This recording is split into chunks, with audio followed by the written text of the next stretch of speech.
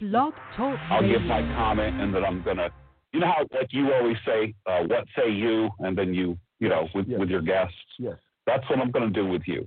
So we're going to be consulting with you about some issues, and we'll just see where it goes. There you go. Oh, absolutely, absolutely.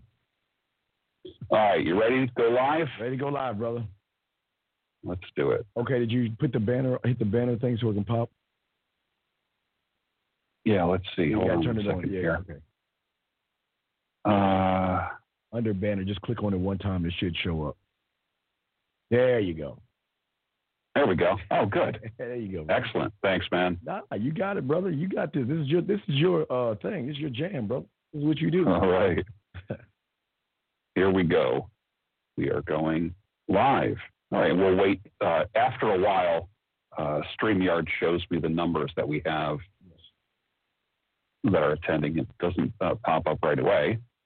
But as soon as I start seeing some people in attendance, then we'll start. And of course, I'm going to put all of your information at the bottom of the video after the show ends. And so you like the suit? We'll do that. You like the suit that I grabbed for you? Yeah, man. You look dope in there. You look so smooth. I mean, you look smooth in there, man. I like that. Yeah. So you should have your own magazine, brother. We keep telling you, man. I'm telling you. Yeah. You look cool. Need to have my own clothing line, right? Yeah. That's how cool you look, man. Yeah. Yes, sir. All right. Well, let's get started. A lot of people are going to watch this after the broadcast, obviously, because a lot of people tune into videos late at night and throughout the night, and of course into the morning. But I want to talk about being a father in 2021. A lot of things were turned upside down in 2020.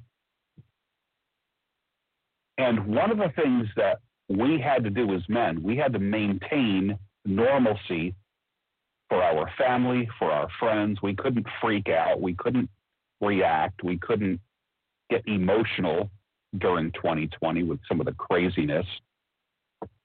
And what I want to do is I want to talk about some tips for parenting children of any age, whether they be little ones, toddlers, all the way up to those that are going in college, high school and college. Mm-hmm. So my first point is this, Steve. Well, first of all, I need to introduce you. This is Steve Williams down in Texas. I'm up in Philly. Yes. He's in Texas. I cannot introduce you as good as you can introduce you. So why don't you tell my audience? They already knew who you are, but remind them. Yes. Hey, first off, I am Tan Chocolate. This is my brother from another mother. He is a great man. I got to give him props. I got nothing but love, admiration, and respect for this man. And I am Steve Williams. I am I don't want to say a dating coach. I just teach manhood, but everything under the umbrella of manhood, from meeting, dating, children, marriage, engagement, living together. So I try to cover everything. Been married for my pedigree, I guess. I've been doing this for over 30 years, but I've been married with no problems for 21 years. So I kind of got a hand in everything. So yeah, so. Well, as they say, it ain't bragging if you can do it. Nah, so, exactly. you know the fact, yes, sir. Yes, right? Yes. And I got to say this too, because I think at our last talk, I had brought the fact that you have a very famous father. Tell everybody who your father is. Yes, I have a famous father. My famous father is Ted Williams. He's on Fox U. He was on MSNBC for a little while, but he's on Fox now. So he's a lawyer and he does criminal. I don't know. They go to him. He's the go-to guy when it comes to laws and criminal and stuff like that. So yeah. Very famous guy. Probably one of the most well-known consultants on the media today. When it comes to the law, criminal investigation, loopholes, and all that stuff. And the first time you told me that, I thought you were joking with me because I really like your father. When your father comes up, now you know you like me. Yeah. Well, it's funny. Whenever your father, would come on TV, I would tell everyone, quiet, quiet, quiet. And so, yeah. That's where we get the personality from. So yes, let's get the personality. Yeah, definitely. All right. We're talking about 2021, being a father in 2021, speaking of fathers. Yes. And Steve Williams, you're one of my good friends. I trust what you say. Thank you. And I trust the information that you give my audience. I completely 100 trust them in your hands. Thank you. One of the first things about being a parent, about being a father, is this. If you say it, you own it. Once those words come out of your mouth to your kids, you can't call them back. Yes. How important are your words as a father to your children and to your wife? They're very important. But before, George, they're important to my kids and the wife. They got to be important to me. I've got to really trust myself enough to say what I see. What I teach is always talking about standing on your square. And what I mean by that is everything that I say and everything that I do, how I communicate, because I'm the one constant that communicates for me. I've got to make sure that I own what I say. I can stand by what I say. I know why what I'm saying, and I can fight for that, or just to protect it if need be. And it's got to be a trust with myself first, because as the leader of the household, I have to make sure that I just don't say things just to say them. You have to really sit back, not necessarily make cold, calculated moves, George, but you just have to know what it is that you're trying to get across, because it's a balance. The wife is different from the kids. The kids are impressionable. The wife is the wife, but you've got to find that middle ground. So it's a layers of things. It's not hard to do, but it's just when you do it, it's just a different way that you talk to your wife versus the way you talk to your kids, George. Yeah. Let me ask you this. Who is the easier parent? I know kids tend to, the classic answer. I see this, kids will ask mom something. Mom says, well, ask your dad. They ask the dad. He says, well, ask your mom. And the kids end up gravitating to the easier parent because they know they can get away with more. How does that dynamic work in the Williams household? Well, they go to mom, but I threw a wrench in that because I spoil the kids, because they're honor roll students and stuff. So I love to spoil them. So they go to mom for everything. Mom's the go-to, but they love dad because dad is, I'm a big kid. I watch SpongeBob SquarePants. I grew up watching Dora the Explorer with him. So I'm just, dad's a big kid that will throw a pillow at him, throw water on him, chase him around. And I got this thing called Daddy Claw, where I just like, oh, here comes Daddy Claw. And they're like, I'm too old for that. Stop that, Dad. So, they get like college now. They're like, stop, Dad. But no. But yeah, they do go to mom because, it's mom's nurturing. But for my sons, I make sure that they love mom, respect mom, but I kind of pull my sons away from mom and keep them more towards me to teach them how to be more of a man in this world when they go out that door. Yeah, I like that. I've always heard, catch them doing something right. Don't always pick out the wrong things that they're doing. Don't always try to set a trap for them or catch them doing the wrong stuff. When you see them doing something good, what do you think about that concept? I think, I demand not excellence. I just demand just hard work. I'm fine if you get a bad grade, but the way my kids are is that we've set it up where they are not happy. That's the best part. They have more disappointment in themselves when they do boy. It's not because they're gonna get punished, but it's just how we set it up where they just have excellence in them. They just want to be good because it goes back to what my dad always told me that I always, I talk to you about all the time is, when I was small, my dad was like, this is how Williams eats a hamburger. This is how Williams walks. This is how Williams turns the light switch. This is how a woman buys a soda. This is how a woman Williams opens the door. So what I did is I instilled that in my children, as in when you do good in school, I don't reward you because you're doing good. I reward that you are responsible enough to take care of things yourself at your age without, you can always come to us for help, George, but I love the fact that we're teaching them how to be more independent and look to themselves for the answers, but all still come to us. Yeah, yeah. What about, did you ever hear the phrase, the apple doesn't fall far from the tree? Are your kids like you, or are they like your wife? They have the kindness of the wife, but they have the attitude of me. That's what I like that. They are very well mannered, properly. They speak. They don't speak unless they're heard. They greet people kindly and all that other stuff. But I did give them a little edge where, because we're in a time where people try to bully kids and they try to. So my children know that you're not going to talk to me this way. I'm not going to start anything. I'm not going to, I'll walk away, but you're not going to talk to me. Now, not a teacher. They respect their teachers and things, but I teach them to stand on their ground. I'm not gonna punish you for protecting yourself. I got my kids in Brazilian Jiu-Jitsu. I did all this in an early age because I know what kind of parent I am. If I know someone's messing with my kid, they don't want me at that school. So I told my kids how to defend themselves. So if you defend yourself and you don't start it, you're allowed to defend yourself.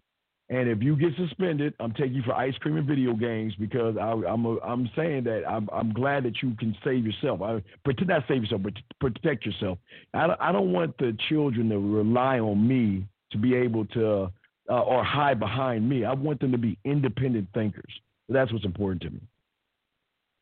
I like that.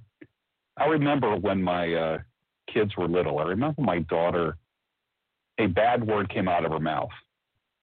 And I have kids that don't curse. And I feel pretty good about that.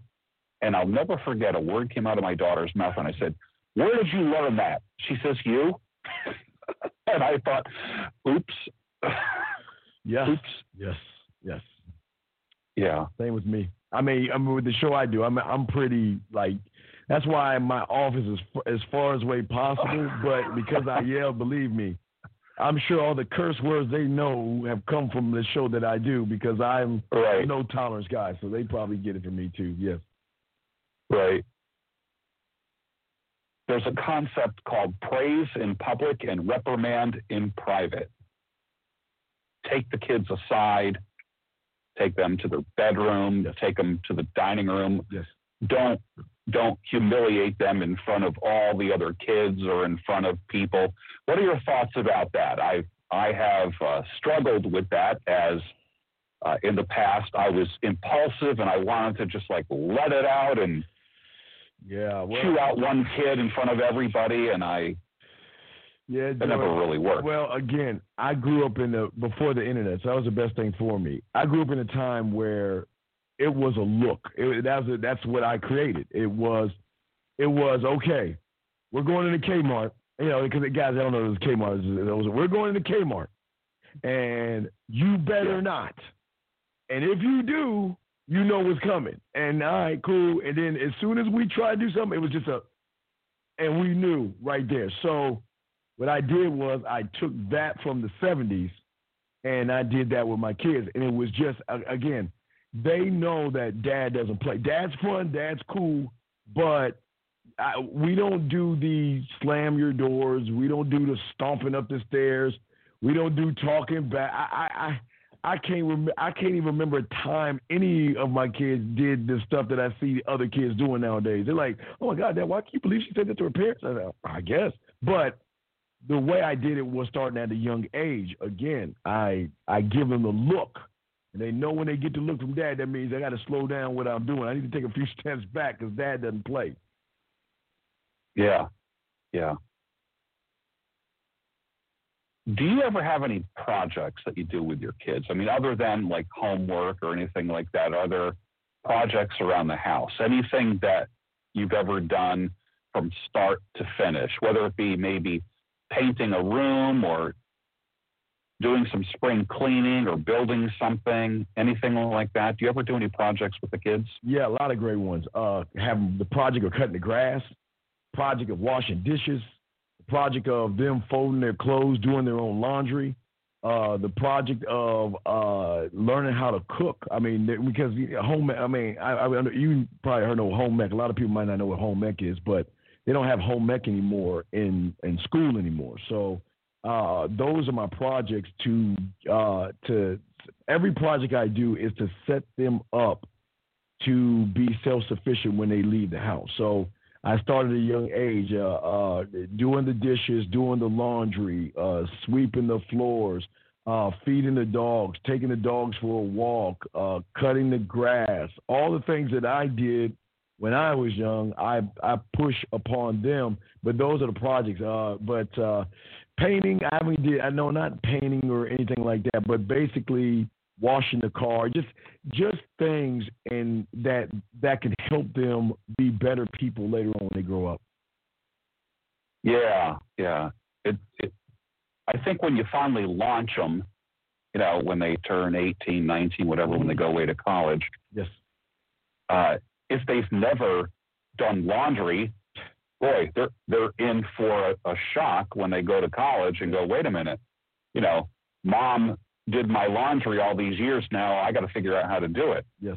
And I think it's good to have chores. What do you think of chores around the house?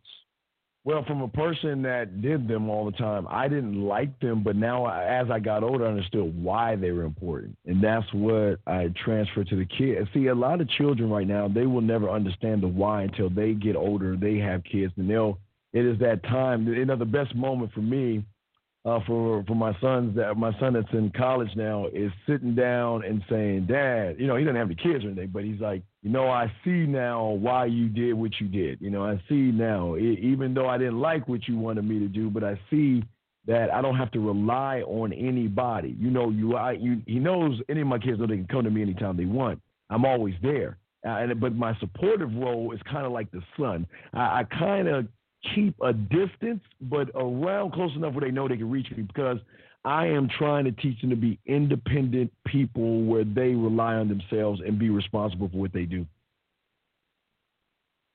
That's excellent. What about constant and never-ending improvement? What if you see a child stagnating, just kind of they're not growing, they're being antisocial, they're staying in a lot, they're watching a lot of TV, they're quiet at the dinner table. Is your family the kind of family that, like, where you would pull the kid aside or you would talk about it as a family at the dinner table? What did Steve Williams do? Well, the good thing that we did is that we had them open. I mean, they could always come and talk to us. But as far as stagnant, we had a plan, and the plan that we set up was before I even had kids. It was a plan. It was not only about discipline, Halloween, birthdays, college, and all this other stuff. The plan I had was a great plan of attack. Was when they're in the first grade, in the summer, they're going to start studying second grade, and when they're in the second grade in the summertime. You know, but before you go out and have fun and all that, which you can, we're gonna help you have a step ahead of everybody else, where you're gonna start doing the next grade assignments, learning how to write and read and all the other stuff. So we pushed that from summer to summer. So that's where we had no problems with that. But we always had, again, open door policy. If you have something bothering you, we could talk about it. But we're such a, again, I'm a big kid, so all we do is joke, laugh, and have a good time. And they're like, Dad, grow up type deal. Come on, Dad, you know, you're acting like a big kid. I'm a big kid, and I'll throw a piece of food at them. You know, that's all right. But we always had fun. We never, we're a weird family because I don't, see, I've always lived by the I don't look at problems. I look at solutions. A problem to me is a meteor the size of Jupiter coming towards Earth. So I'm always been solution-based. So what I've always did is I've always looked at things before they could happen. Not that I could solve them before they could happen, but I could kind of see where things are going. So then I know that I can kind of steer it in a certain direction before it comes to us, and we got to handle it right then, man. I like that. Let's talk about privacy in the family. Yes. Now, your kids are older, my kids are older, but when they were little, yes, I remember sticking them all in the bathtub together, and it was the bubbles, yes, and it was fun. And they'd come out, you throw a towel around or whatever, and a kid would be running naked through the house to their bedroom, whatever. yes. And then there was a certain point where you just don't want naked kids running through the house. You start teaching them about privacy and modesty and stuff like that. I remember there was a certain point, I don't know, it might have been like 4 or 5, somewhere around there, where I bought bathrobes for the kids. And I'm like, when you leave the bathroom, you put on a bathrobe when after you take your bath. Yes. And if you're walking through the house, you have your bathrobe on. You don't go sprinting through the house naked, whatever. And I started teaching them how to be modest. Yes. When you're getting dressed or changing, you close the door of your bedroom, things like that. Yes. Because it's going to be a very harsh reality if they grow up just not having those kind of standards. Yeah. Yeah. At what age, what do you think is a good age to teach kids to start covering up? Put on your bathrobe, put a towel around you. You know what I mean? Like at what age is appropriate to do that? It's very early. I would say to me like 4 or 5 to me, because see, my whole thing is that for me, when they were itty bitty babies, I could take baths with them and all that stuff. Even for me, I had to stop. It was a point where, okay, Dad's not supposed to be in the tub with you, and you're not supposed to be in the tub. But, girls can be in the tub with girls, boys can be in the tub with boys, but we're not to interact the two. So it was just, I would say, like 4 or 5. It was really, really early, because I don't want them to feel like, that I should be in the bathtub with a girl. She's got different parts than you have, and you're not really her. So, what I did was, if it was time to do it, the girls would go upstairs with Mom. I would go downstairs with the boys. Even for me, I'm too pull back even from my daughters, even though I'm not weird or creepy, but I wanted them to be more with Mommy, and I'll be more with my boys, because that was daddy time with my sons. Also, while we're giving the bath, where we could talk, not man talk, but start to talk and create our own language for ourselves and stuff. Just like for my daughters with their mom, where they can start, leaning to Mom to learn things more about being a lady, and I'm more about being a man. So that's how it was working. Yeah, that's very similar to how I operated, and yes. the ages are similar. Like that 4 or 5 is when you start teaching kids about privacy and such. Yes. Yeah. This is a call-in show. If somebody has a question, they can call the number scrolling at the bottom. Yes. And ask, and then also too, somebody can ask a question. If they want to ask something in the chat, that's fine. If they want to provide a super chat, that's fine too. Yes. Let's go on to the next topic. Absolutely.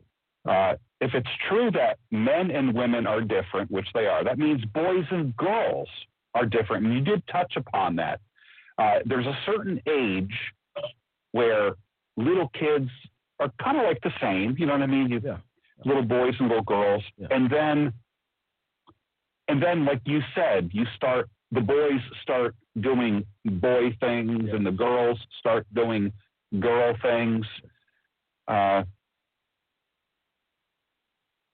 what age do the boys start doing boy things and girls start doing girl things? What do you think? I quote unquote what I call cut the umbilical cord around 6 or 7 for my boys. I try to show. Listen, love your mom, respect your mom, but we've got to listen. I don't mind them all that sleeping with mom and all that other stuff that they could get away with when they were young. I started to take that away bit by bit because I needed to show them how men are supposed to begin the process, or boys supposed to begin the process of manhood. Now, for my daughters, even though mom was doing the thing with my daughters, the thing that I had that I gave my daughters is I allowed my daughters to see how mom and dad interacted, so my daughters can have an idea of how men and women react, but also how mom cooked and and again, I'm sorry, I'm more like a 1950 traditional. I'm like old school. So how mom cooked and how mom, served me first and how mom, all those things. So they started to learn that, this is how traditional roles are. But my boys, I was tougher on my boys because I wanted to show my boys that, outside that world, because, I'm in an interracial relationship. So you got to understand that the color of your skin, even though their skins, they look more lighter or more white, you got to understand that, not the world is not an evil place, but there are evil people in the world. So we've got to prepare you for the ridicule and the things that's going to happen as a half black, half white kid. So, yes. Yeah. Yeah. Hey, we have a question here. What is the hardest part of being a father and a parent? What would you say? The hardest part of being a father and a parent is really watching them grow up, and just it's not even hard. I only say it's hard. The hardest, guys, what's the hardest part? Because I love duplicate. See, I'm just egotistical, right? You can tell behind I'm egotistical, but I duplicated me just like my father duplicated me. And the hardest part to me is right now, like I can't play video games with my kids. We would play video games. We would play games. We'd turn out all the lights in the house and we play tag with the flashlights. It's those things. It's when I miss the Halloween, taking them for Halloween, we do Christmas still together, but because they're older now and they're starting on their pathways towards their adulthood, they're pre-adults, it's just, that's the hardest thing. Just you can never get this back, guys. You miss those, like when they're sitting there watching or coloring with the Blues Clues, George, or we were watching Dora the Explorer, and all. I mean, that's the stuff I miss, because that was really the one-on-one time where it was just, I don't know, it's just, I think to me that's the hardest thing. Just they're doing their own thing, George. I think that it's just they're going about their adult life, and they're not the kids, like they're not my kids, they're not my babies anymore type thing. So that'll probably be it, man. Yeah. Yeah, it's interesting now that I don't know if it's half of marriages are ending in divorce or something like that. A lot of people now, kids are growing up in two homes: dad's home and mom's home. And I have found that a lot of dads want their children to be independent. Moms baby the kids more. Yes. So they come to dad's house, and we got to address these broken homes. They come to dad's house, and there's rules. Mm-hmm. Back in mom's house, well, we don't have to do that at mom's house. Mom said we don't have to do that. Right.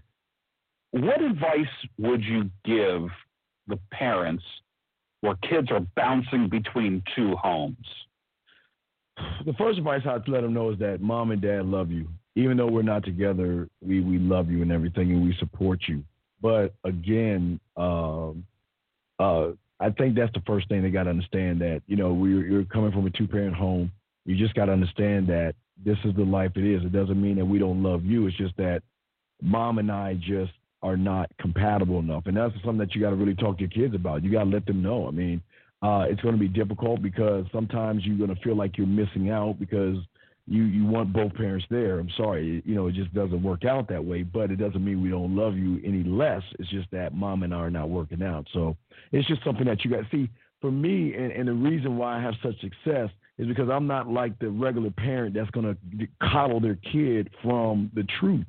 This is what it is. And again, we're here for you. It's going to make you upset, but I rather you understand that outside your door is not sunshine and rainbows. Outside your door is not the perfect life, the perfect world that most parents do to these kids by lying to them, by shielding them from certain truths out there.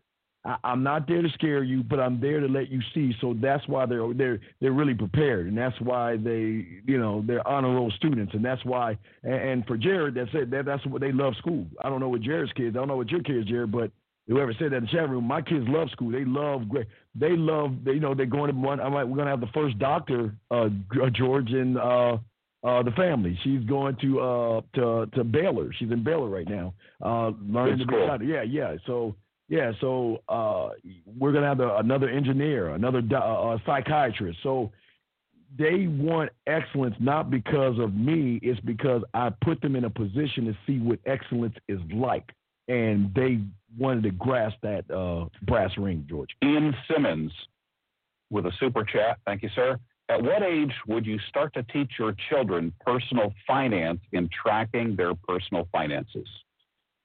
George, for me, again, I just duplicate. I remember, George, back in the day, we had a thing called marbles, guys. And marbles, we dig a hole in a certain area. And then whatever marble you hit in that hole, you kept the marble. So, George, I was terrible at marbles because I kept losing.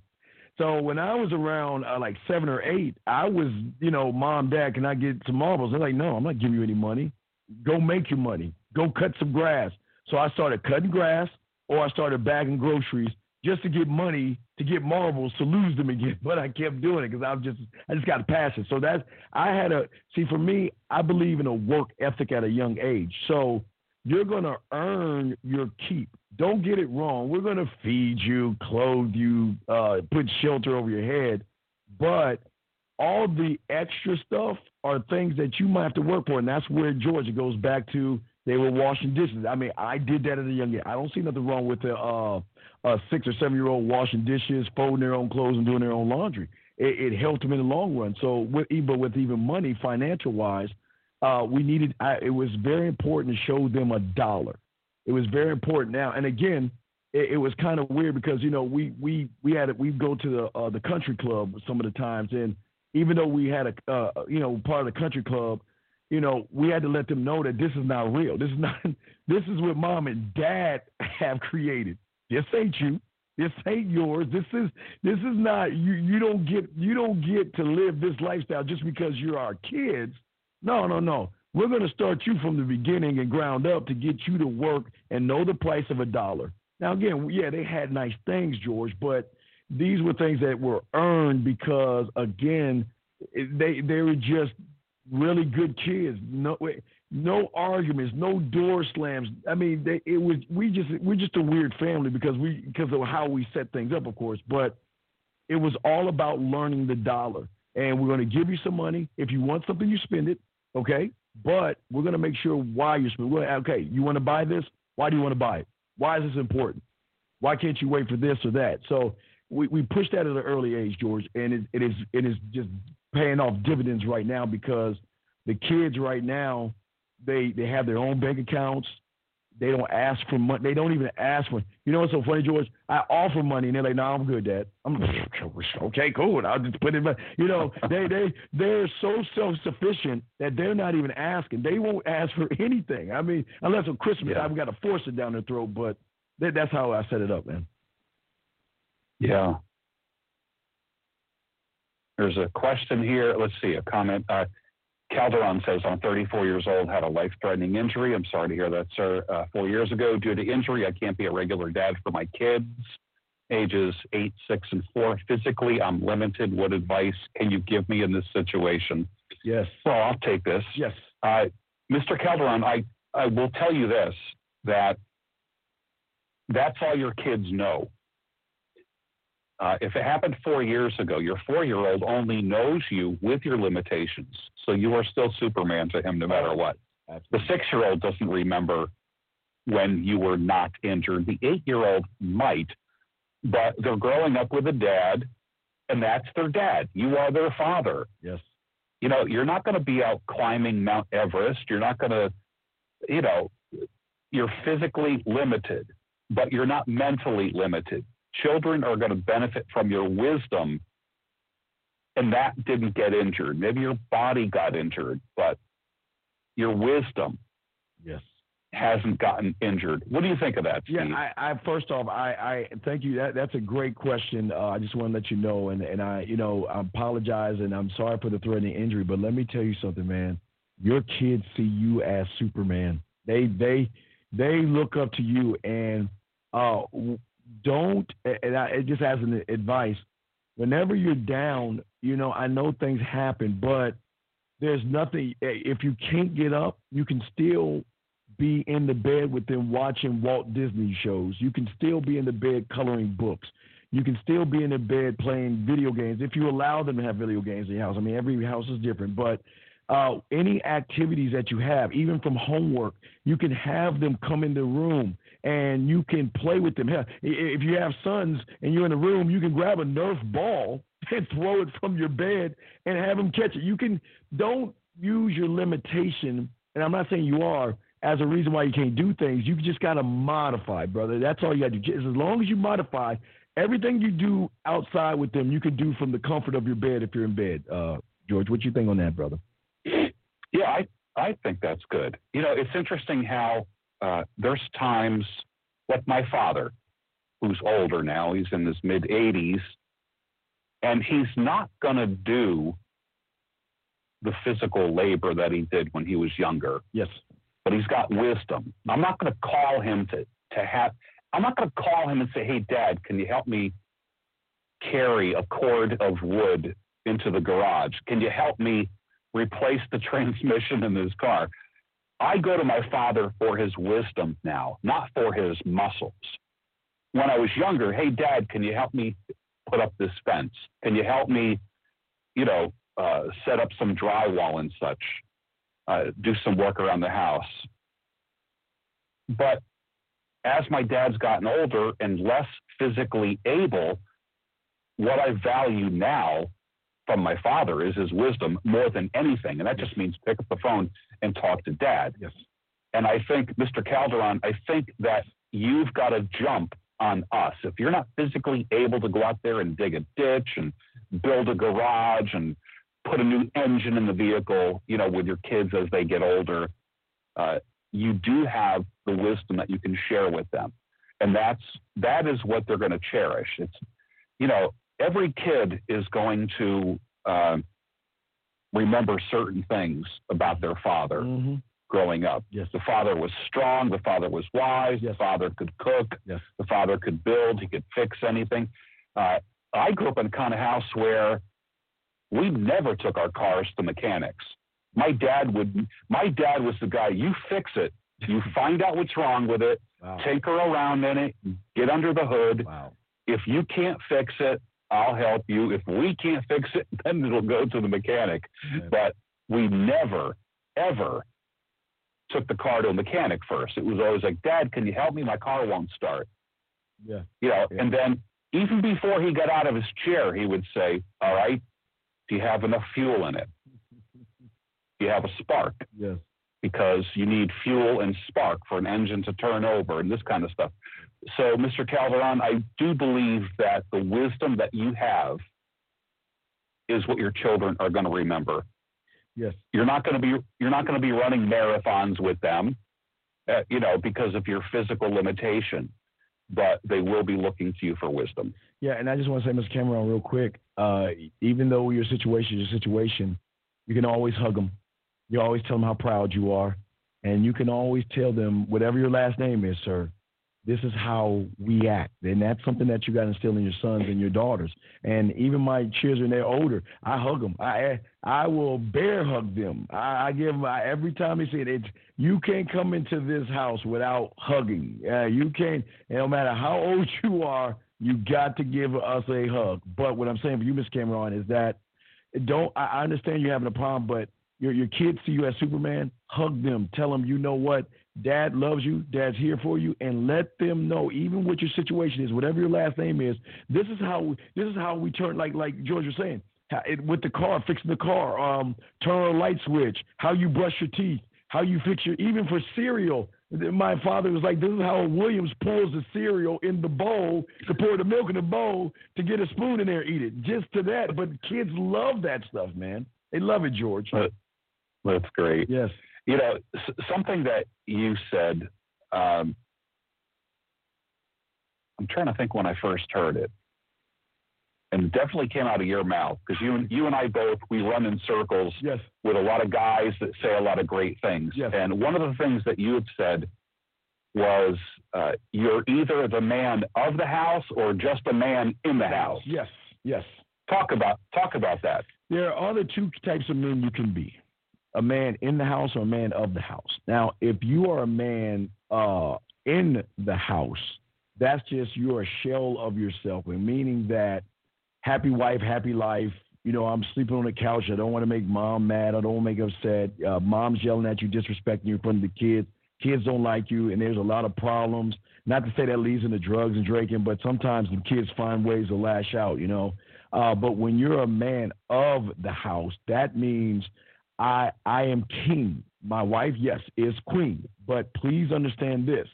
This is not happy wife, happy life. I don't live by that term. And it's not, if I'm not happy, no one's happy. I don't use like play on words. I don't like that stuff. I'm a Williams. That's all I know that I am. And as a Williams, it is my responsibility and my duty to keep this family moving forward, even in high times, good times, tough times, or fun times. I've got to keep this thing forward. But with that being said, that I do, and I don't want to say do, but the wife is the balance. There's got to be a balance between two. So the kid, it's very important for kids to see dad in strong roles, seeing mom in feminine roles, but also seeing mom and dad come together as a loving couple, because it begins to nurture the girls and teach the boys things about relationships and things like that, seeing mom and dad having a good time and all other stuff. So when you're a man of the house, you have your hand in every cookie jar. Even though I'm not good at accounting, George, and she does the accounting, but we sit down, you know, because we go on dates for the last 21 years. We go on dates every week for the last 21 years. So when sometimes we sit down, we talk about the books. We open the books up and we talk that over, and this is what we're doing. And all right, cool. As a man, I need to be in a loop of everything, because when there's a decision being made, my wife expects me to make final decision. I don't make it that way, but I always laugh. My wife is like I always tell her she's like a Quaker from the 1800s, because she's really like old fashioned. So she's like, you know what? I will present it, and I just want you to go ahead and make the final decision. Unless you say just go ahead and do it, you know, steak or chicken, you know, pick what you want, you know. So. You know, it's funny. I was just thinking of Coach EO, and he just adds a super chat here. Thank you, sir. EO, man. Yeah. He says, George, did you ever have a one-night stand with a Greek woman in Chicago back in 1980? People say I could be your boy. Salute GB and my guy, the Dean. Great topic. Have a great evening, everyone. He popped in. That's good. That's good. Well, you know, I that's pretty funny. Speaking of EO, he's the guy that says what? It begins and ends with the man. Begins and ends with the man. Yes, absolutely. Absolutely. He could be your son. Yeah. Y'all cool. Y'all both cool. He very well could be, and we'll talk about that topic on another time. Another time, yes. Right. But I remember you saying probably a couple of years ago. I remember the first time I met you. You were talking about, and it was like talking to young men about women, and you were saying, is she worthy of your name? Yes. Yes. I'll never forget that. Yes. And with your kids, you're teaching your kids, hey, you're a Williams. Yes. Yes. I am explain that. I am teaching my kids to forge their own hammers. I have now. There's a rule in the house. Again, I no disrespect to anybody, but I always tell my kids I'm not gonna be no bastard granddad. There's a rule here. We're gonna do it the right way. We go to school. You're gonna get your job. You're gonna get your life right, and then when you're ready to have kids, that's what I put. But things happen. But we've always pushed that. But I always make sure my kids wield their hammers, and that's what I did at a young age to learn the importance of their name. Their name is everything. Their name will supersede all the high school drama, all the drama, the gossip in junior high that you gotta go through that storm. But at the end of the day, always again, in the streets they call it stand on your square, but stand on your name.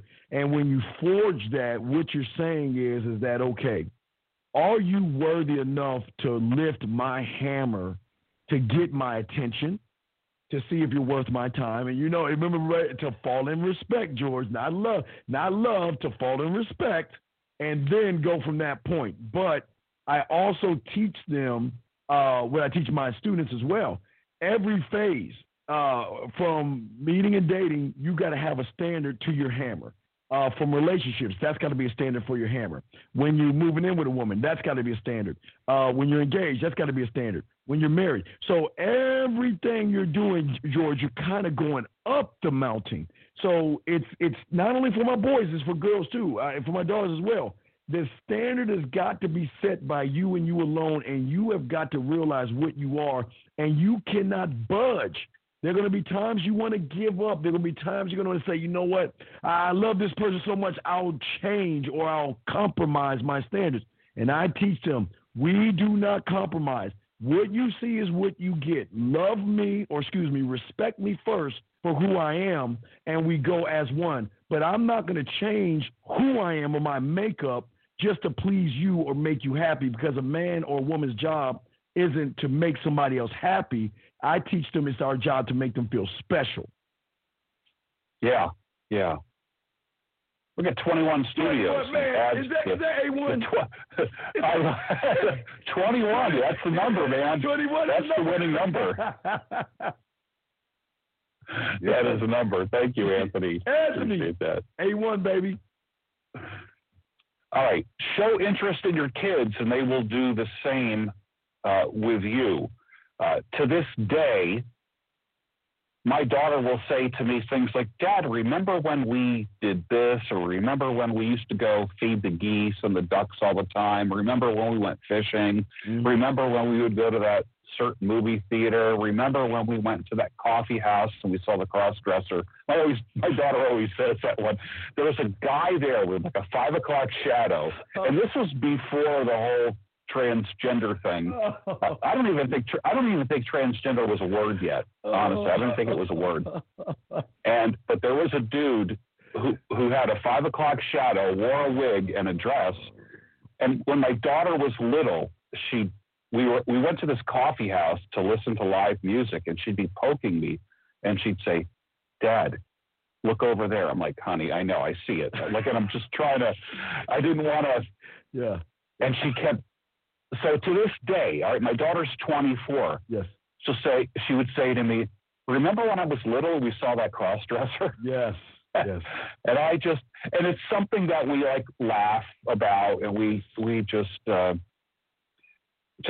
some weird, precious times. Do you have any like interesting times with your kids that you had when they were little that they remind you of? Yeah, my kids. See, I'm gonna put some stuff out there because I don't even talk about my kids and my wife work together to get me. They always work together because, see, I'm a prankster, so I'm the kind of dad that when they're taking a shower, I'll get some cold water and dump it on the other side. I mean, I'm a huge prankster. I'll put water on top of the doorway so when they push it, if I'm a big prankster. So they work together with their mom, and sometimes they don't come up with things. So one time, and there's 2 times, and I'm ashamed to say this, but I'll tell you. So the one time I'm taking a nap, they all got together and painted my feet with fingernail polish. And then, the wife woke me up and said, I need something from Walmart or Target. they gave me my flip flops. I ain't look, and here I am walking around Target with my finger and my toenails painted. They got me on that one, right? That's one. The second one they got me where the wife had a photo of me and I think my brother-in-law, me and my friends. So she gave me a slap on the butt, but what she did was she taped the picture to my butt, sent me out to eat, sent me to Walmart again, and I'm walking around the store with a taped picture of me and some guys on my butt, and people are just like glad, like giggling. I'm like, what?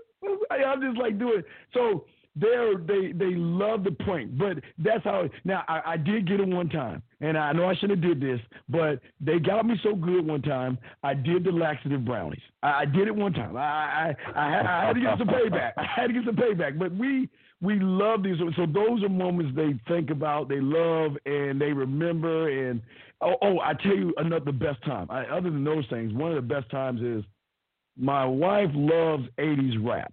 Run DMC and Houdini, LL Cool J, right?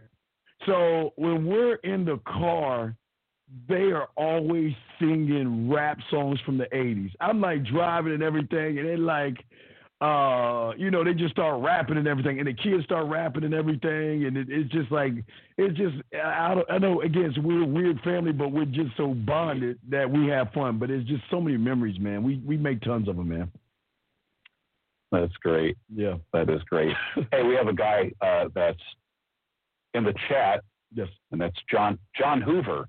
Okay. And he is the name Budapest Mole. He also lives in Texas as well. So what's the big city that you live near, Steve? I live near Sugar Land. I'm like in Richmond, so I live near Sugar Land, 20 miles outside of Houston. So yeah, I'm around next door to Sugar Land. Yeah, close to Sugar Land. Excellent. Yeah. John Hoover, put in the chat what big city you are near. I know Texas is a big state. Some people will say, I like Pennsylvania is a pretty big state. It's not as big as Texas, but somebody will say to me, hey, I went to college with a guy from Pennsylvania. Do you know? They say the guy's name, and I would say, do you actually think I would know? Pennsylvania is a very big state. From Philly to Pittsburgh is a 6-hour drive. So most likely, I don't know. So when I got two people from Texas on the show here tonight, I don't know. Steve is. John says Austin. He's in Austin. Austin, okay. Yeah, so he should know. Well, we drive through Austin. When we go to Six Flags, they don't have Six Flags anymore, so we go cut through Austin sometimes and things like that. So, but I thought he was going to probably say close to Houston because I was going to tell him about River Oaks where I give my wife her bread. I sneak away on Saturdays, and that's something the kids notice as well. They know every Saturday, at least once a month, that I sneak away and I drive 30 miles in town just to get her favorite baked apricot bread. But I want the kids to see that this is how dads and moms react. So they love that kind of stuff. But yes. Excellent. All right. Let's talk about non-electronics. Let's talk about the analog life. Obviously, your kids grew up with video games. Video games. Did you ever do anything that's not electronic? Like, do you ever play cards or roll dice or dominoes? Like physical things, board games. George, I'm not from the hood, but no, George, we dominoes, spades, wall ball, pin dodgeball, army dodgeball, throw up tackle. We played 21, Mother May I, Marco Polo. We rode our bikes. We played tag. We did play some hide and go get. We played some other things, but we were not home. It was this rule right here, George. Be home when the light come on. When the street lights come on, you got to be home. Saturday morning, it was Saturday morning cartoons. Eat my cake, Fruity Pebbles. Eat my little Fruity Pebbles, and I'm outside. I'm outside all day, George. Even when it was cold outside, we would draw lines in the field to play football, kickball. George, we lived. Marbles. We did it all, George. even though we had the video games, we played, man. We come home smelling. They like, hey George. And then when we got home, and if it was like Thanksgiving, after we took our baths and everything, it was Snoopy, Charlie Brown, it was the CBS special. Man, we lived, George. Oh man, we lived, brother. Man, I do enjoy getting away from electronics. Yes. I enjoy getting away from all that. And give me a good board game. Oh, yeah. Give me checkers. Monopoly. Game of checkers. Monopoly. Yes. I mean, that's great stuff. Yes. That's great stuff. Yeah. All right. Next topic. We're just floating through a lot of things here.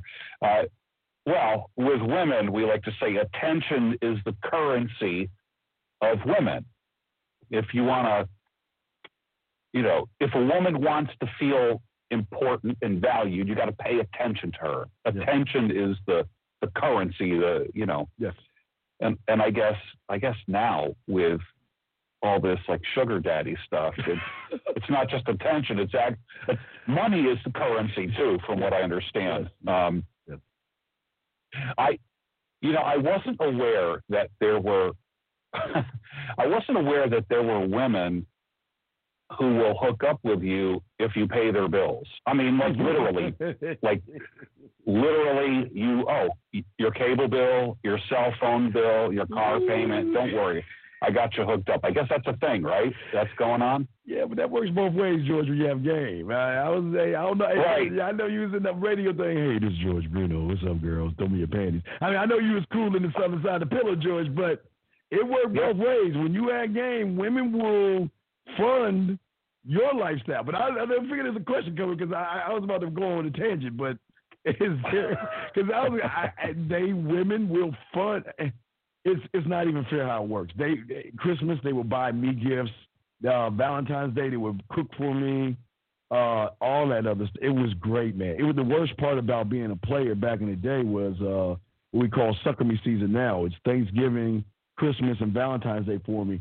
I usually cut all the women off because how do you deal with the ones that cry that want you to I want you to come spend Thanksgiving with my family. Then you got the ones that say, I want to cook for you for Thanksgiving. Then you got the ones that say, I want you to come over. So you got to kind of, weed those women out. Same with Christmas. But I mean, I'm just saying, guys, George took it there. I thought we go family, but George is always coming out of him, guys. I told you he cold. I told you. Speaking of Valentine's Day, we're going to get off the subject just for a second now. Yes. Valentine's Day is coming up. Yes. My experience is this, that women get real lovey-dovey when it comes close to Valentine's Day. Mm. They want a boyfriend on Valentine's Day. Yes. From what I understand on like dating websites and all this stuff, it's easier to find a woman the closer you get to Valentine's Day. Men are like, I don't want to be spending money on some temporary chick, so men back off. Women come closer on Valentine's Day. What are your thoughts about that? I always tell guys, Valentine's Day is the Super Bowl of everything because it's the one day of the year where they don't feel whole if they don't have a Valentine. Some women will buy themselves flowers and have the flowers delivered in the office or somewhere, and they'll play I got a secret admirer, and they know it's from them. It's the one day where women, I'm sorry, it's the one day they're desperate to be a Valentine. Their I won't say all, but their self-worth is tied into being somebody's Valentine for some reason. And I tell guys, that's when the fangs and the claws come out because they're a little more desperate, they're a little more needy, and they're a little more aggressive. And that's what I used to do before the COVID, George. I used to set guys up. We used to have on the show, I would have a Valentine's Day show where you tell me what city you in, I will tell you where to go and how to meet these women because these women are like just waiting to meet guys, and they want guys with personality. And the guy that has a personality, especially karaoke, George, oh, man, George, when I was at George, the karaoke, man. Hey, our dog Bulldog mindset. God, I love you, Bulldog. Hey, John, good to see you, man. Yeah, karaoke, man. I would say, George, is how I do it. I say, hey, George, okay, I'm going to tell you, you and your brother. Okay, George, you play the bass guitar, and your brother, Tony, you play drums. And what we're going to do is we're going to dance to this song, and I'm going to jump off the stage. I'm going to grab a woman. I'm going to dance with her. I'm going to come back on stage. And I had women literally stuffing dollars in my pants doing karaoke on Valentine's Day at these things. And George, when I sat down, George, it was like I was the women were just coming up to me. It is just not fair. But George, and sorry, ladies, but I'm talking to the guys. Valentine's Day is the Super Bowl. You could clean up, guys. Oh my goodness. That's funny. That is funny. Oh my gosh. Yeah, John Sonmez, Bulldog Mindset is in the house. That's my good boy. Friend and yes, brother. Good guy. Yes. We met him this year. We all knew him from YouTube, but we all shared a stage. Yes. Last October, Great and man. It was a pleasure to get to know him. Yes. He's a gentleman, a scholar, a man's man, a ladies' man, and definitely worthy of getting to know. Yes. Yeah. Vivian says, this is one of the things that makes a dude think you don't care. If you aren't rabid over Valentine's Day, you're not normal. I think it is kinder to let dudes off the hook on Valentine's Day. Okay, that's cool. Yeah. But the guys aren't rabid because the women, you turn on your TV, right? Every kiss begins with K. and the women want to feel, I'm not saying you're not whole, ladies, because I don't want to be disrespectful.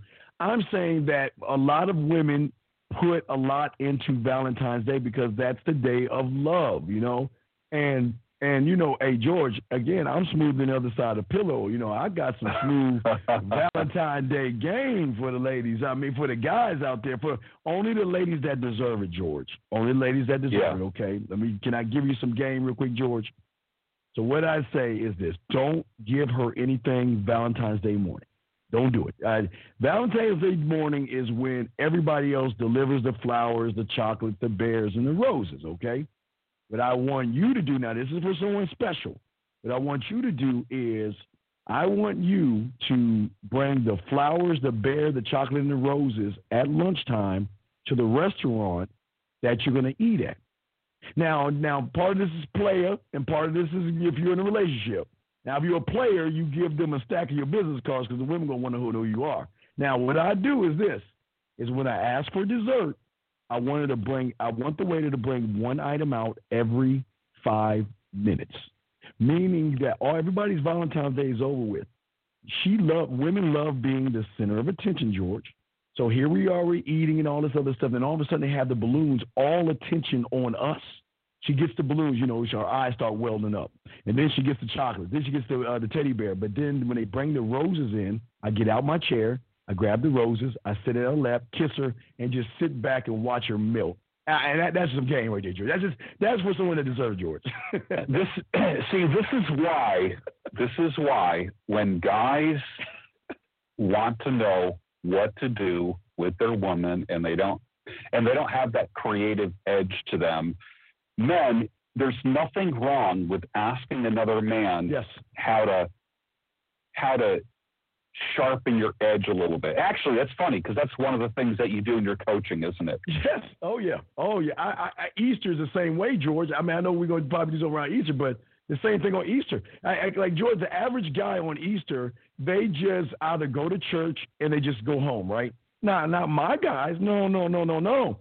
George, I'm going to go to Party City. I'm going to get me the toy handcuffs. I'm going to get me the blindfold, and I'm going to get me the rope. And I'm going to go get me an Easter basket, and I'm going to put that in the bottom of the basket, George. Then I'm going to go to Walmart and grab that green grass stuff, and I'm going to put that on top of the basket, George. Then I'm going to go get a bunch of hollow eggs. And then I'm going to go to my computer, and I'm going to take up sexual things I can do to her, sexual things she can do to me. I'm going to rip them up and put them in every egg, and I'm going to put the eggs all over the apartment or the house. And when she comes over, I'm going to give her an Easter basket and say, go Easter egg hunting. I'm going to change the game up because they're not even used to that. It's fun. It's sexual. It's exciting. Come on, George. You know what's up, baby. White chocolate, baby. Come on. This is great stuff. I hope these guys are taking notes here. I really do. I have about 92% men and 6 to 8% women. So I don't know how. Well, we have Vivian here tonight. I think Peekaboo is with us. Yes. Ian Simmons says this is gold. Ian. John Bulldog Mindset is giving us a little hand clap there. That's good. Thank you. Yeah, that's good. But we're thinking real quick, gentlemen. Or you do this instead of waiting for Valentine's Day. When she comes home, just get a little bit of lotion, put it in the microwave for 10 seconds. When she comes home, give her a full body massage. Or if you have a woman or wife or have children, go ahead and have the children already fed, have them in bed, have them relaxed. Let her come home. You go ahead and put the bubble bath and the candles in there. Have some nice music in there. Have her favorite wine in there. Say, baby, you go there and relax. I'm gonna go ahead and take care of the kids. I got to take care of everything. I know you had a long day at work. Cause see, when you're real good with the woman, you know when she's having a bad day. So you don't even have to ask. You just react. Yeah, you see white chocolate laughing, right. Guys. Yeah. So you give her the bubble bath. Let her have her wine. Let her relax. And that's just the first part. Second part is not just for sex, guys, because it's not just for sex. I want her to lay down, take her clothes off. I'll put just like I'm a masseuse, I'll put the towel over her body, and I'll work a part of her body to give her a full body massage and just a kiss on the cheek just because it's little things like that say, you know what? I'm going to buy him some for Valentine's Day. I'm going to do something for him. Yeah, you do that all year long, man. Come on, it's game, George. Michael Finn says, that's great. He loves that.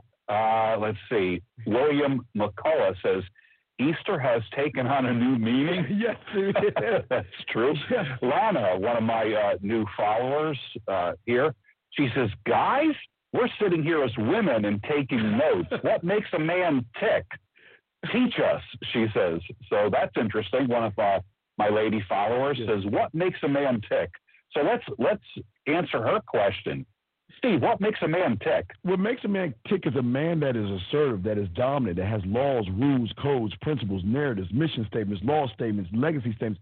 He embodies himself and he learns himself, but he learns also not just who he is, he also learns who he is when he's with women, meaning that he learns his sexual side, his sensual side, his romantic side, his seductive side. He can shift down and low his kinky side, his dirty side, his nasty side, and be able to shift up and down, but also be willing enough to be able to adjust to the woman that he's dealing with, to know that every woman isn't the same. So what you got to do is you got to take your time and learn more about the woman's character and not her body, and see if her character matches her beauty, to see if she's worthy enough to wield the hammer that he lays down, and that's his name, George. Bam.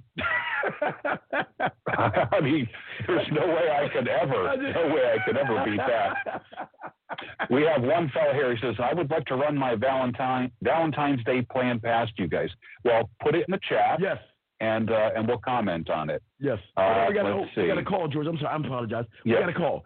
Let's bring the call in. Area code 330. Sorry for the wait, sir. What's your question, sir? Hey, how you guys doing tonight? I'm the one who left the comment about I wanted to run my Valentine's Day plan past you guys really quick. Okay. Good. Good. A few years ago, I listened to Steve Dedene's Valentine's Day special, and it was back in the day when it was around when 50 Shades of Grey was coming out and stuff like that, a few years ago, like 2018. So yes. I told myself if I'm ever single during Valentine's Day, around that time, I'd do it a little different. So this year, Valentine's Day falls on the weekend.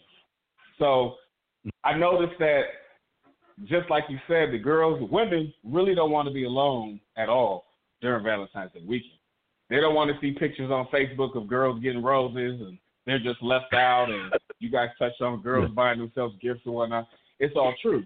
So all of January, I just been putting my bid in and say, touching base, planting seeds, distancing myself, just getting ready for these next 2 weeks. These 2 weeks, girls are really like, hey, so what's going on next week? And da-da-da-da. And I'm kind of like, well, I really don't celebrate Valentine's Day.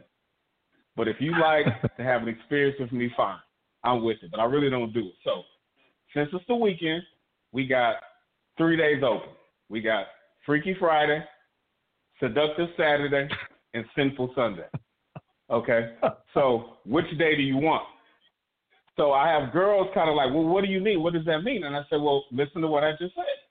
Freaky Friday, Seductive Saturday, or Sinful Sunday.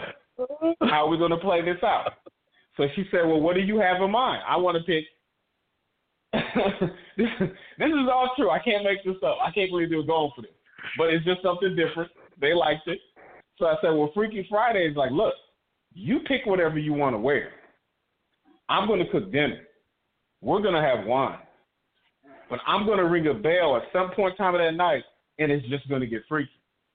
Now, whatever you want and like, we're going to do. Whatever I want and whatever I like, we're going to do. That's Freaky Friday. Seductive Saturday is, it's all about me. I'm going to please you. Okay? We're going to take the shower. I'm going to lay you in the bed. I'm going to feed you fruit. It's all about you. Sinful Sunday, we're breaking all the rules. That's all I got. I just wanted to run that by you. I was thinking about that, but I got some stuff lined up. I got a light bulb over my head. George, would you like to go for us, or shall I on this one? This is all you. I got a light bulb over my head. Okay. Now, but first, before I say this, now, ladies, please don't judge me because I used to be a whore. So please understand this, okay? So don't judge me. Caller, what I would say first of all I would do is I put all the names in a hat and do a raffle. I mean, that's what I would do. If you have a lot of women, I'd raffle. The second thing is Freaky Friday. Remember, I always tell you, remember I tell you, have the wine above your bed, okay? Because remember, when you're talking to the woman, you want to let her know that if you come over, I'm too lazy to go into the kitchen, and I have the wine for easy access in between you and me. Now, guy, caller, timestamp this at 1 hour and 11 so you'll know you can go back and listen to this because you don't have time to write all this down. But 1:11. What you say is... I got it, 1:11. Yeah, 1:11. So the reason I have the wine above my bed is because when you come over, I got to tell you a little secret. What I'm going to do is I'm going to pour a little bit of the wine off the wine glass so it hits your body. So then it will give me the opportunity to see if the wine tastes different on your body than it does the glass. Okay. So as far as the Freaky Friday goes, I would do the blindfold and I would do the candles. Okay. Now for a Sensual Saturday. Is it Sensual? It's Freaky Friday. What's the second thing? Okay, Seductive Saturday. Seductive Saturday. If you follow me, that's why I tell you to have. Right, but this is what I want you to do. Remember, see, I want you to cater to invest. Okay, invest to get a return on investment. I want you. Remember, I tell you the lights in the shower. I want you to turn the lights off. I want you to put her favorite music on, and I want you to give her an experience with the colored lights coming out for Saturday. Now, Sunday, what you can do for the woman to come over, your house should be a sexual playground. That means your living room, let's say that's area 1. The kitchen is area 2, bathroom area 3, bedroom area 4. What I would do is I would grab the pieces of paper and let her raffle it off. And if we can get her into the kitchen, that's when we going to go opening that refrigerator up. We going to get all the fruit, the vegetables. And what I'm going to do, because I'm going to tell her I got a problem. I don't have a plate. So what I want to do is I want you to undress yourself.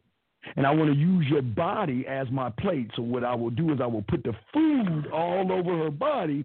And what I will do now, man, make sure you wash her, clean her up and everything. Make it, because I don't want you to eat off some feet that's sweaty and everything. But I want you, I want you to eat the food off of her. But before you eat the food off of her, that's why I tell you to have the canvas, because I want you to paint her naked body. I want you to position her on the carpet and have a mirror behind her butt. So you paint the front side of her, but the mirror is going to show her butt so you can paint the back side of her at the same time. Then when you're done, you get the fruit. Now, not too cold, warm, lukewarm things. You place on her body, and what you're going to say is, I don't have a spoon or a fork, So what I'm going to do is I'm going to use my lips and my tongue and eat off of your body the way you know you want me to eat off your body. George, what you say on that, big dog? George, are you judging me? Are you judging me, George? Oh, my God.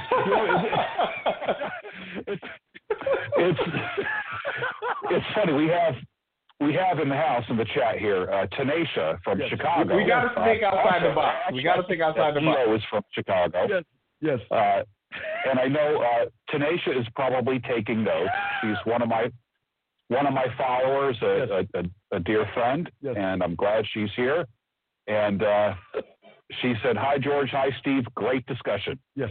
So there you go. Yeah. So remember that, okay? Listen. Remember, man, what you want to do. Look. Hey, remember, you got to marinate the meat before you cook it, brother. So what you do? Remember, I always tell you, Nancy Air, I want you to send her a voice message or a video message, and I want you to say, you know what? Send me a photo so I can tell you why I'm looking forward to spending either Friday, Saturday, or Sunday with you. And then when they see you in the photo, that's where you say, see, I got a bone to pick with you.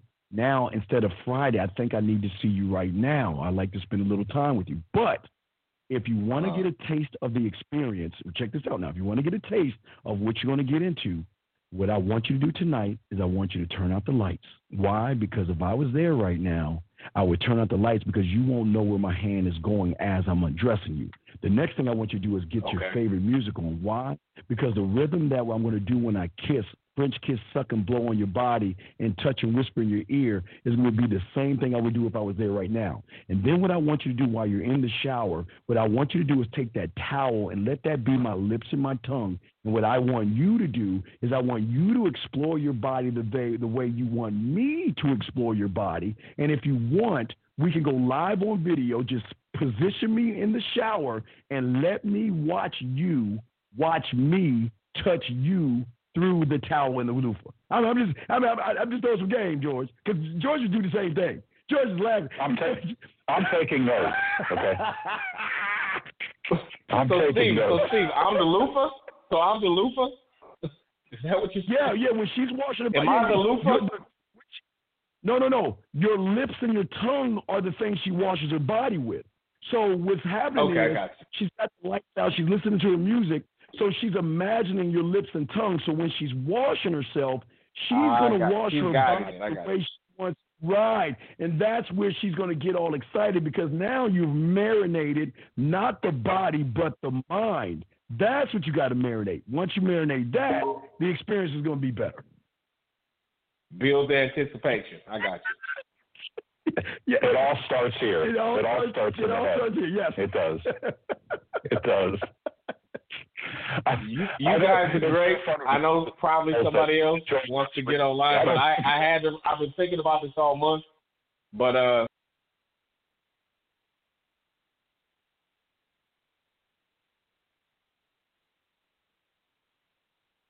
you know, George, one thing I learned is I always talk about you got to see yourself as a company. You got to see yourself as the head of the company. But as the head of the company, you've got to learn what you're doling out, why you're doling it out. You just can't. I don't want you guys just to dole things out for women to say this is what you got to do. I'm a man, blah blah blah. You know, okay, man.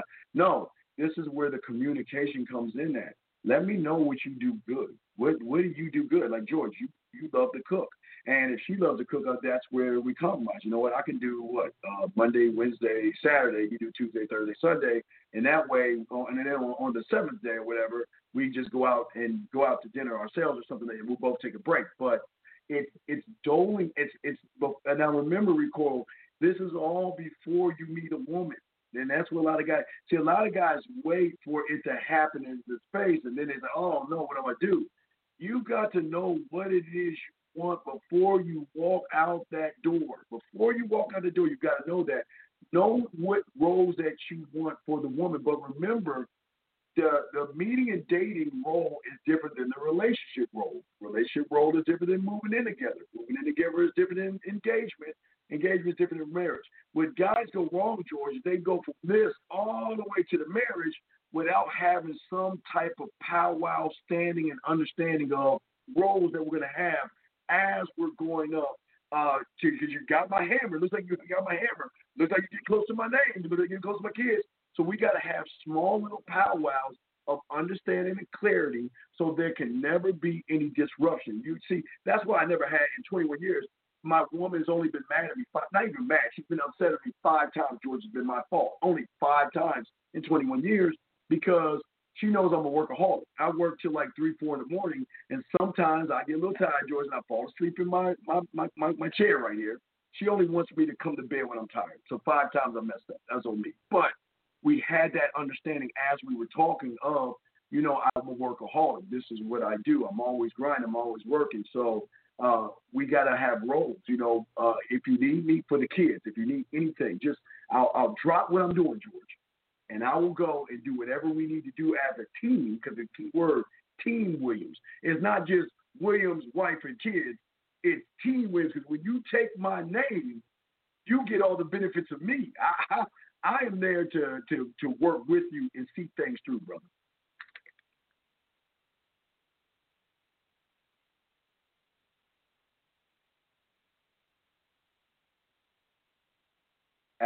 Again, George, before I walk out that door, before I meet a woman, I already know that, because one thing I always tell everybody, even in my shows, I always tell them, before you go to bed at night, think about the graveyard. Always remember, everybody in there had one thing in common. And they thought they had tomorrow coming to them. And we don't have tomorrow coming to us. So we got to live every day like it's our last. But knowing that, having that mindset when I was young, I was kind of, because, I love Scrooge. I love Scrooge. I mean, he's the ultimate a-hole. I love him. But what was great about Scrooge that I learned was there was a future, past, and present.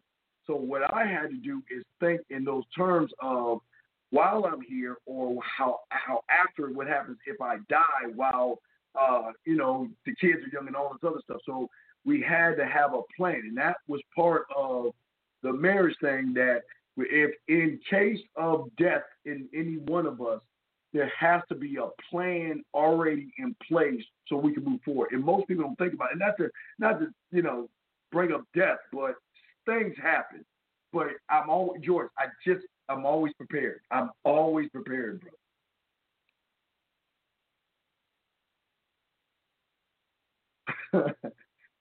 Yes.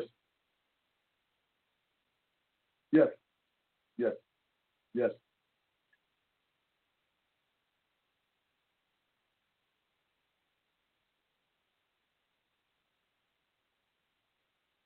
Right. Yeah. So yeah, we started on. Yeah, it was the first plan. Okay, we started off in an apartment. So the next plan was, after the apartment, what we're going to do is lease a house. Then when we lease the house, then after 5 years, we're going to buy a house. And then after we bought a house, the next plan was build a house. We built a house. But now we're in a 6,000 square feet, 7-bedroom house that we built from the ground up.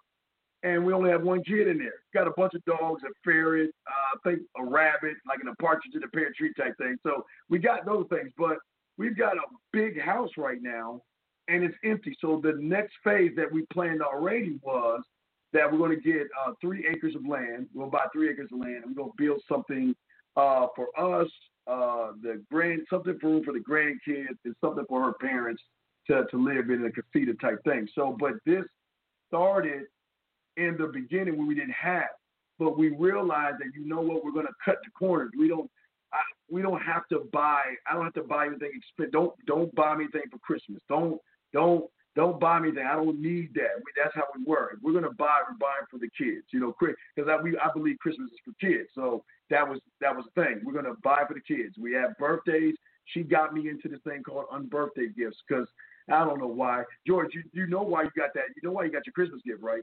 It wasn't me. I love you, George, but it was her. Because her thing is this. Ever since I've known her, if we do something for one, she wants it done for everybody that I'm associated with, because she doesn't want to have anyone feel left out. That's why you got your Christmas present. George got a Christmas present from me, but anyway, but not to say it was in there, but it was because that her mindset is everybody should be involved type thing. That's just how she thinks. But all that started from the beginning, George, that pushed us to now. Our last son's junior. He's in his junior year, getting ready to be a senior. So now we're whittling down to get ready to sell this house to get the 3 acres of land to start building on that. To fit that's the end game grandparent mode right there. So we have nailed every step. Now we're hitting the end result. Not the end, but the end of the house. Yeah, I love you. Yeah, I love you, dog. But it wasn't me. I was like, man, I want to give him that, man. Come on, baby. I'm not just playing, George. No, that's cool with it. Yeah. But we're just chop it up, man. That's what we do. The thing about, yeah. And George, white chocolate, I keep telling you, dog.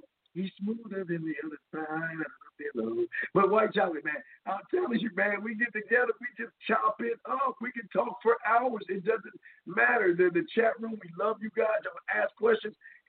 It's not just for married men, it could be single men, but we just want to bring back manhood. We want to bring back the man and bring back the woman and bring them back together instead of the evils out there that are telling you not to get married and not to be with a woman and not to start a family.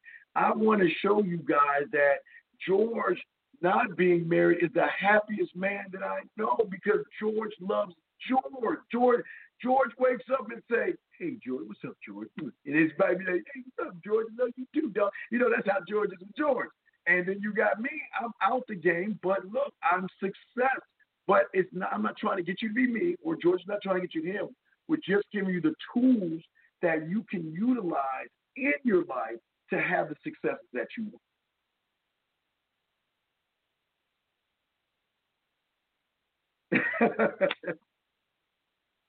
Okay, guys, first off, all the chat room, I call you all the chat room dogs.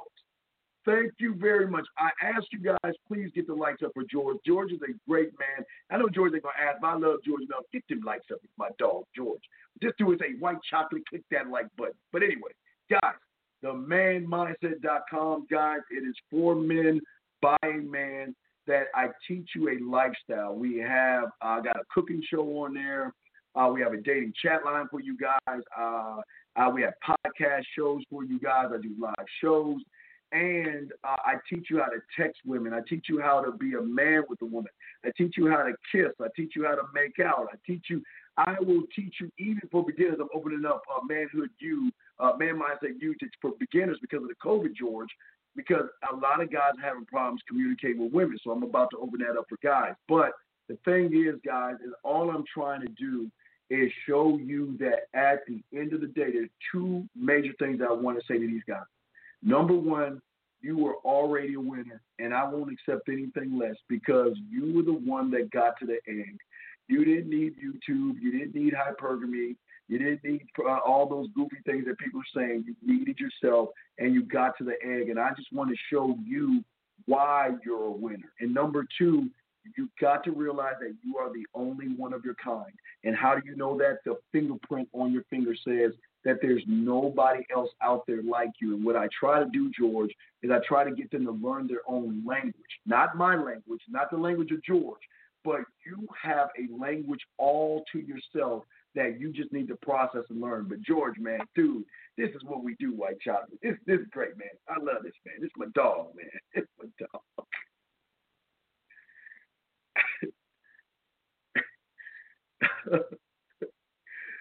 Yeah, the Patreon, yes. And we just clicked. Polling, yes.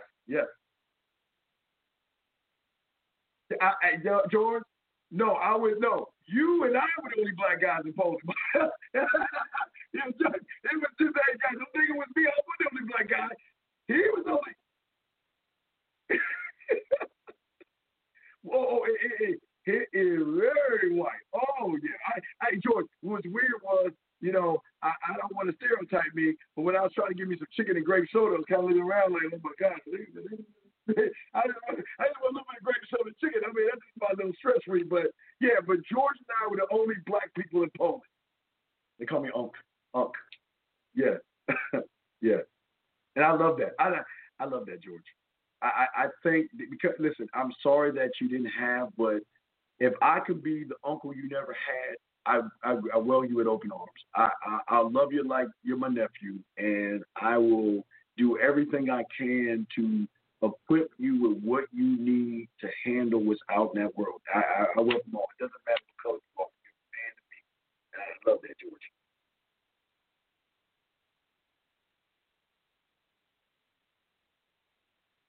Thursday night, once a month. Ugh.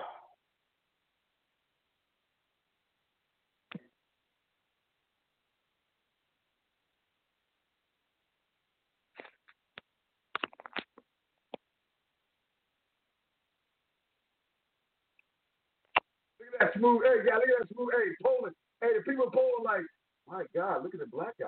He's got a beard. I'm telling you.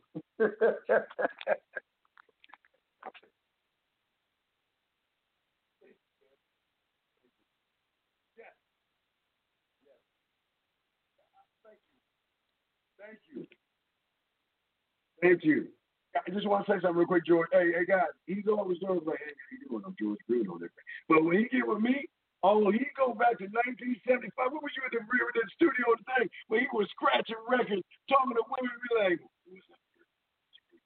what's up? See, I'm bringing that old George out. Look at it. Hey, look, y'all see his face coming out? Look at that man. Look at him. Yeah. He was rich. I tell you. That's my dog.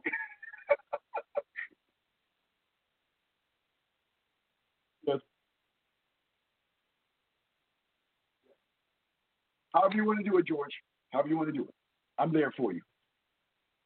Yes.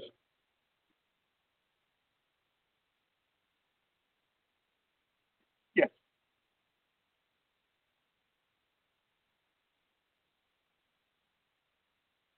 Hey, George. Wait a second, George. I gotta hold on. I mean, I took the belt from George. Y'all don't realize this.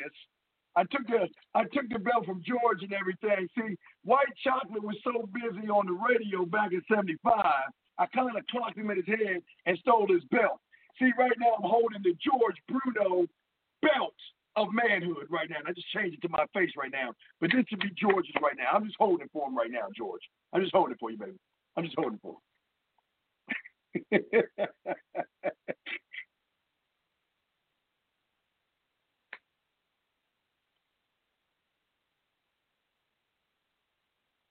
On my channel, I cover everything. I cover relationship. I cover texting. I cover talking, approaching. I cover the first date.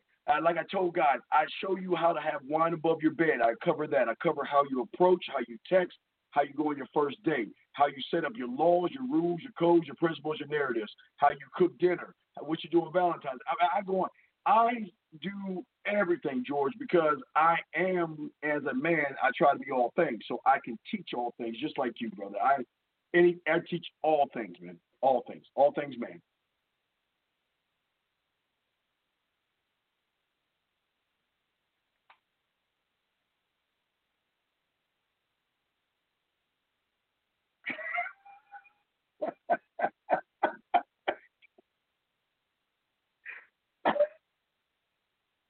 Yeah. Hey, we got to do white chocolate. Yeah, white chocolate. Yes, hey, that's his new name, white chocolate. Guys, when y'all say hi to him, say hi, white chocolate. That's his name, white chocolate, because he's smoother than the other side of the pillow. Remember that guy. How was that, man? That was good, huh? That was awesome. Yes.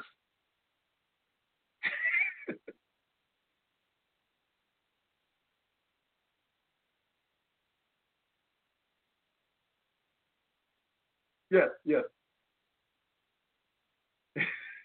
Just be a joke. Yes. Yes. I know. I'm shocked. Yeah.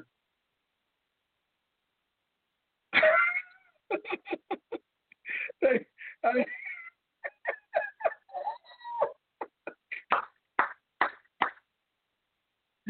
yes, my brother. So, hey, anything you need, hey, Joy, if you want me to, wait, do you have any books or anything? Are you selling anything? What are you selling?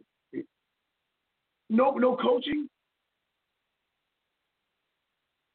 Do you have a website?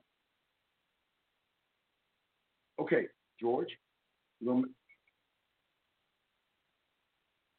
I can make you a website, brother. Let me make you a website. And then what we could do in these banners, I can download you commercials for your thing. So we have commercial breaks where you can press a button and it'll be a commercial ad for you. I can do all that, brother. So, yeah. So, so there's nothing you're selling right now? Nothing. But, George, you get all this money on the table, George. You should. Okay. I love you, man. Okay.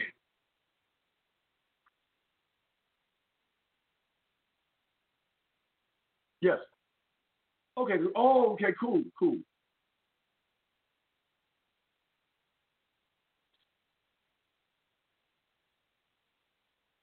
Right. Right. Right. Right. Well, with as many people you have, you can set up coaching, and that's a brand new stream that'll knock out one of those jobs, dude. That you got money on the table, man. That or you got so much knowledge, even a book. You could, George, you could just take a tape recorder and just start talking into the tape recorder, and then I'll show you a place on Fiverr that you can send to them, and they'll translate it. They'll do all the work for you. They'll just take your voice and translate the words, and then you can put a book together. I mean, you've got too much knowledge like you, how you went to your father. They need you. They need what you have here because you have all this, man. Oh my God, George. Yes, it's something to think about. I don't no pressure. I got you. Okay. Well, and you, hey, if you need a website, don't worry about it. I'll show you how to set it up, and I'll do all the work for you, brother, because I got you. Like 4 flag. Okay. All right, George, relax, brother. You need me? Get at me, and yeah, pick the Thursday, whatever Thursday you want. First of the month, first of Thursday, however you want it. I'm there. Okay, just let me know, my brother. Okay. All right. You take care, George, brother. All right. Bye, bye. Thank you.